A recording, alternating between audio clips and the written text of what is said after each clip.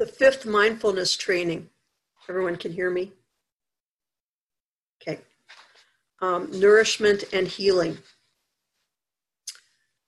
Aware of the suffering caused by unmindful consumption, I am committed to cultivating good health, both physical and mental, for myself, my family, and my society, by practicing mindful eating, drinking, and consuming. I will practice looking deeply into how I consume the four kinds of nutriments, namely edible foods, sense impressions, volition, and consciousness. I am determined not to gamble or to use alcohol, drugs, or any other products that contain toxins, such as certain websites, electronic products, electronic games, TV programs, films, magazines, books, and conversations.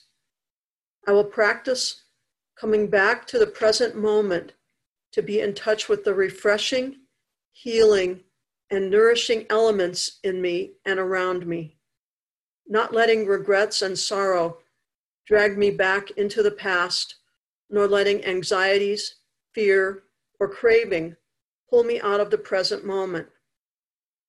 I'm determined not to try to cover up loneliness, anxiety, or other suffering by losing myself in consumption.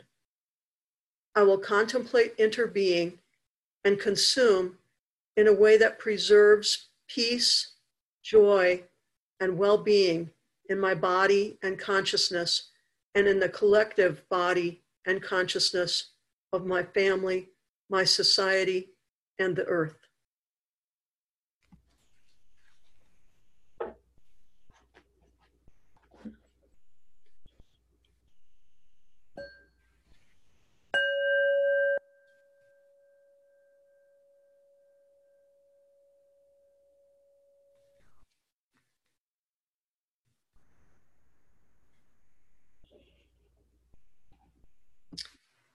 I'd like to start my talk by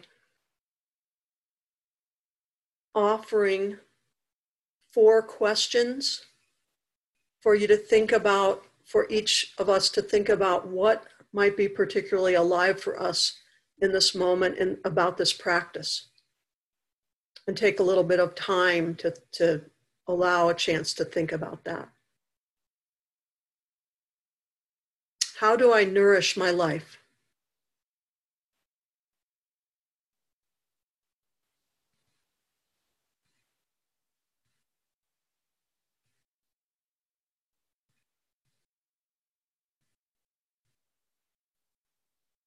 How does what I eat and drink nourish my life?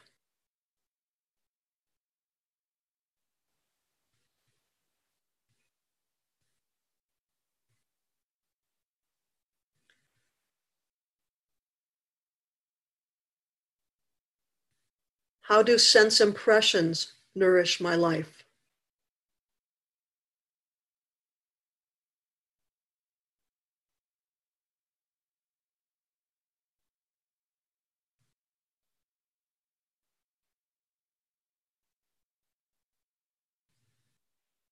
How does my volition nourish my life?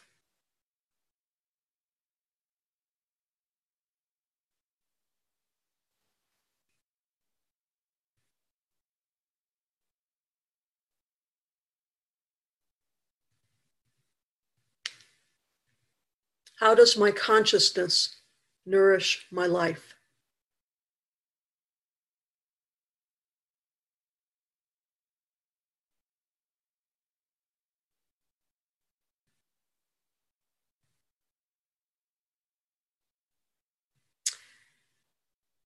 In a practice that I call habits of mind and habits of heart, clarifying and fortifying what I love is key. And it has given me a lot of opportunity to, continues to give me a lot of opportunity to nourish my life and heal. how I create and build on the things that I love most deeply seems really crucial to this training. I remember having a really strong sense of volition as a fourth grader when it occurred to me that I wanted to become a doctor. And I really felt like I had a calling for that. And, I was the kid in the class who was chosen to explain the medical instruments to the parents at parents' night. I could pronounce sphygmomanometer. So that was, a plus. So I pursued this goal in college. But there were other things that really spoke to me at that time. This was back in the early 70s. And I had the chance to be involved in the women's movement and the lesbian rights movement. And I didn't make it to med school, at least not after I graduated college. So I spent some time working in labs after my bachelor's degree, earning enough money to go to grad school. And I thought, nutrition, that would be a good thing to study in grad school. That's a really good practical thing that a doctor would benefit by learning about. But literally, the first day that I was in grad school in my nutrition class, I knew that that was the right profession for me. And I just had this aha moment. So I got a PhD in nutrition, ended up as a professor at Iowa State studying nutrition, and did research on toxic substances and how our bodies can protect ourselves. But in terms of this training, for many, many years, while I was teaching others about nutrition, I wasn't really thinking about it myself in some basic way. Not thinking about what I ate, not being mindful about it really at all.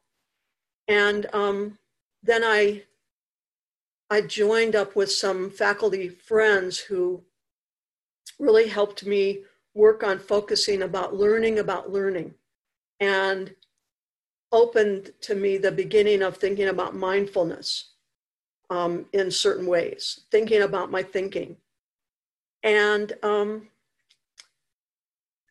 then about, I guess it must be 20 years ago now, 15, 20 years ago, I was diagnosed with prediabetes. And I was a lot fatter than I am now, but there's an association with body fat and diabetes. And I started, I had one of those transformational moments of thinking, I wonder, I love food so much. I love eating. I love eating with gusto. And I really wasn't sure that I was going to be capable of transforming my eating because I was so attached to that part of my life and having certain, ways of thinking about habits. But, there's a simple, I don't know how simple it is, but on some level, I was teaching introductory nutrition, and there's this, US government plan called MyPlate, food pyramid, and now it's called MyPlate. And like most Americans, and I think this continues to be true today,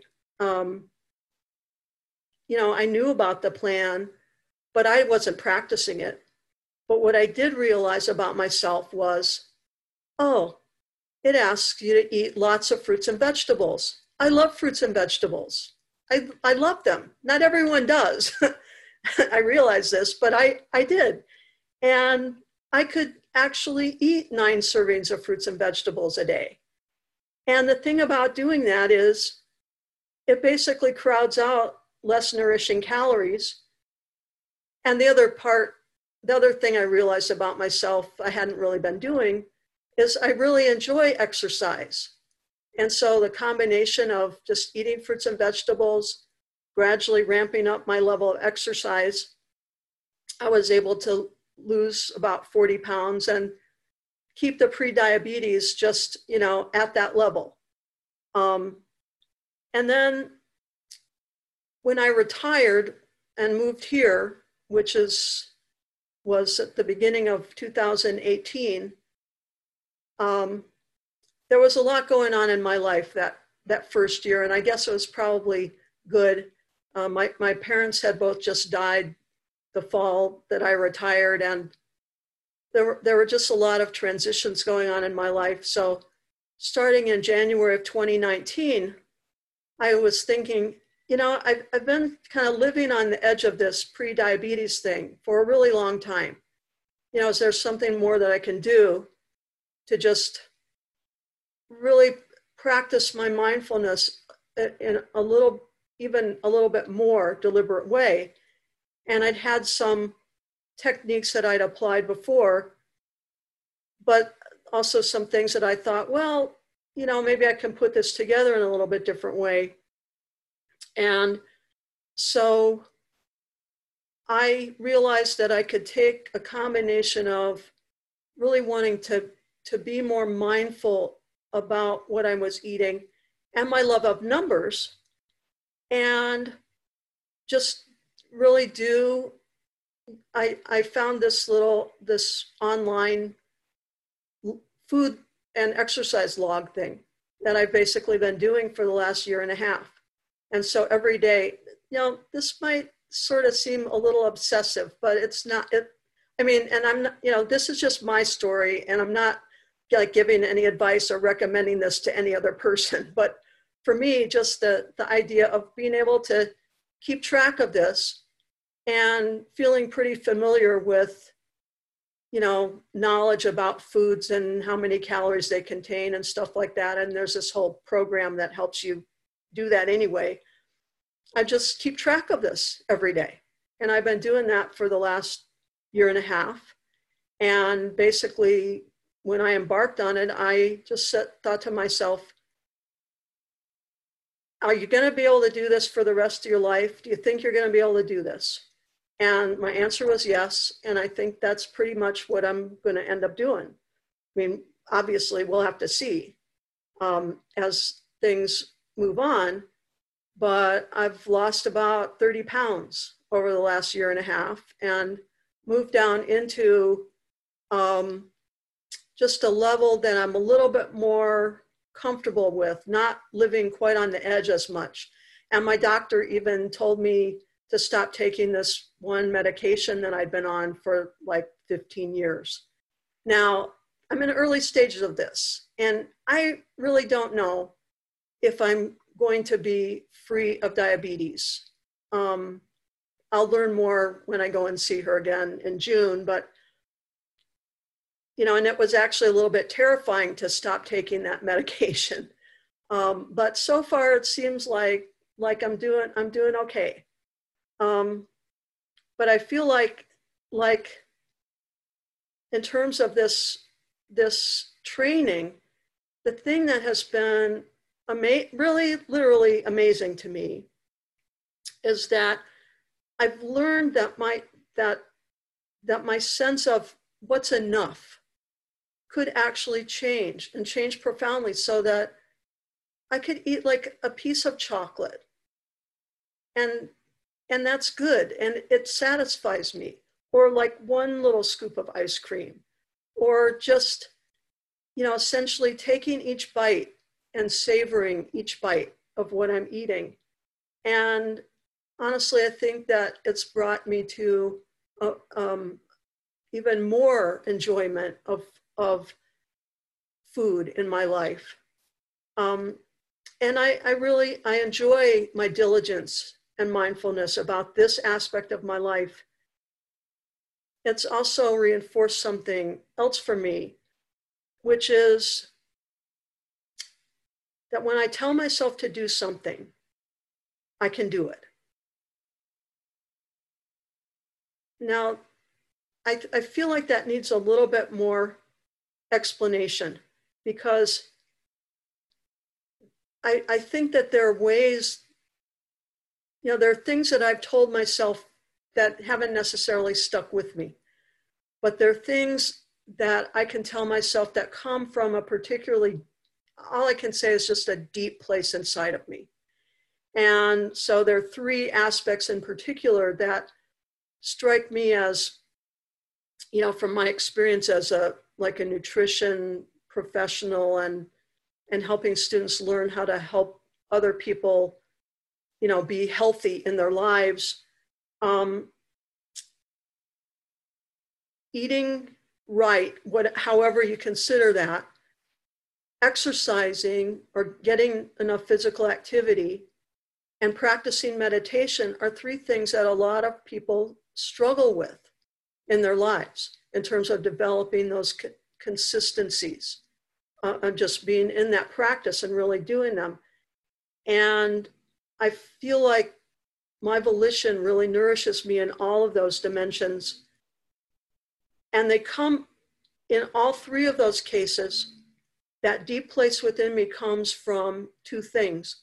It comes from actual scientific evidence that I have explored, and I think that I know that there are ways of eating that are healthier for me, and there are lots of different ways that can be healthy, and different people have different ways of thinking about that. But I know about that, and I study it and pay attention to it. But I also love that part of my life. I love eating the fresh tomatoes right out of my garden when they're still warm. I just love that. I also know about the research on the benefits of exercise, in so many different ways for many of us. Maybe not for every single person, but for many, many people, exercise has tremendous benefits. But I also love that. And I never thought that I would be someone who would enjoy climbing the hills of Missoula, but here I am, and it's just wonderful. The feeling of exertion and sweat and breathing, and sometimes making it to the top of something.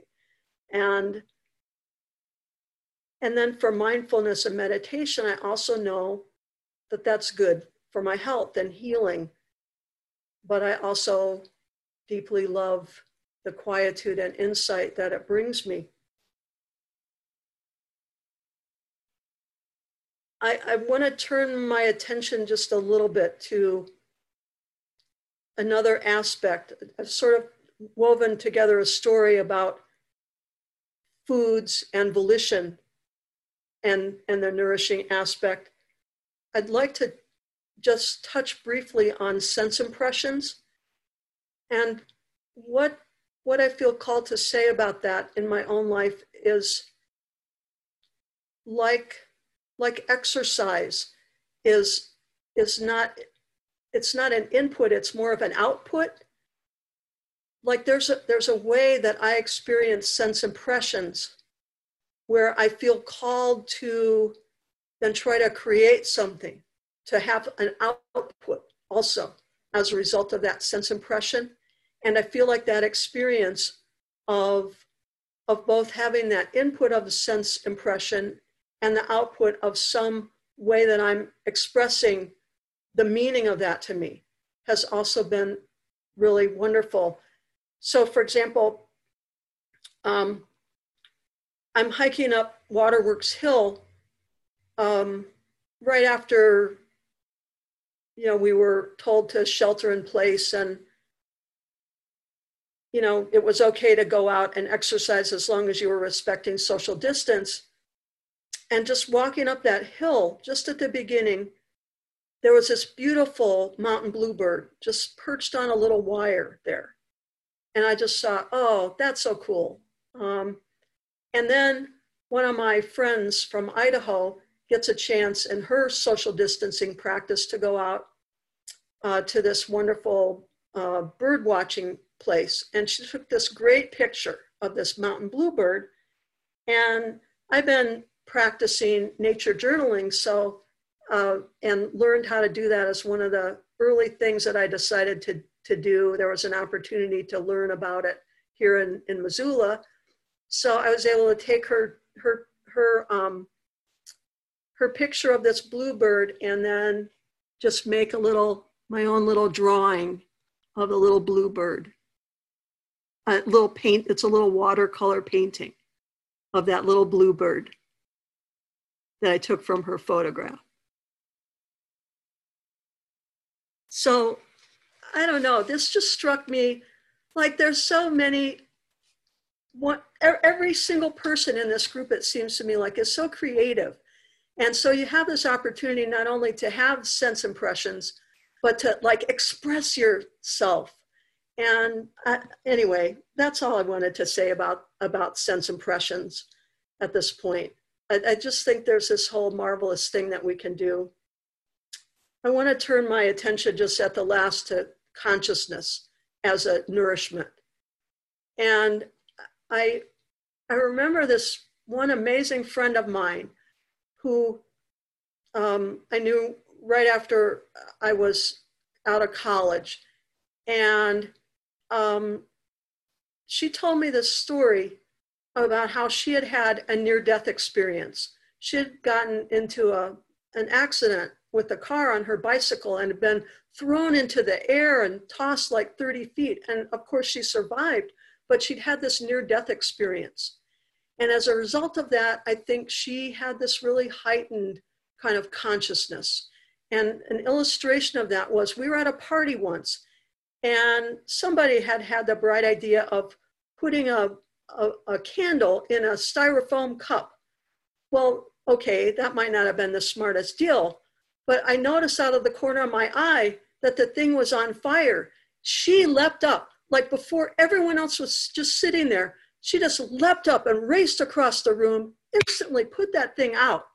And it just struck me that here was someone who had this just special level of consciousness that I feel like this mindfulness practice gives me a chance to have, I don't know, just a little bit extra level of focus. Ways of paying attention to things maybe that not everyone would pay attention to, and things that can nourish us. I just love the idea in this training about our collective consciousness. And as we sit together in meditation, we walk together, we listen to each other deeply, share our thoughts, send out healing and gratitude. We make our world just a little bit more livable. How might I best use my consciousness of the world to give to others in need? It's important for me to be aware of the news, what might be needed and where, who's doing good work that I can help with somehow. I have this strong sense that you're each doing this too, in all kinds of different ways. And I feel so fortified by you and just your presence. And I hope that I add to our collective strength being here now. And thank you for listening. And if you all would unmute, maybe we could also close this with one other little, let's call it the mantra of the day. May the fourth be with us.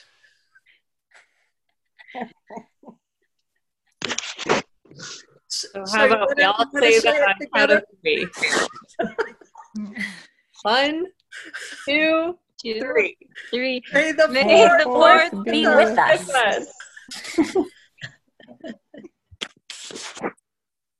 Thank you.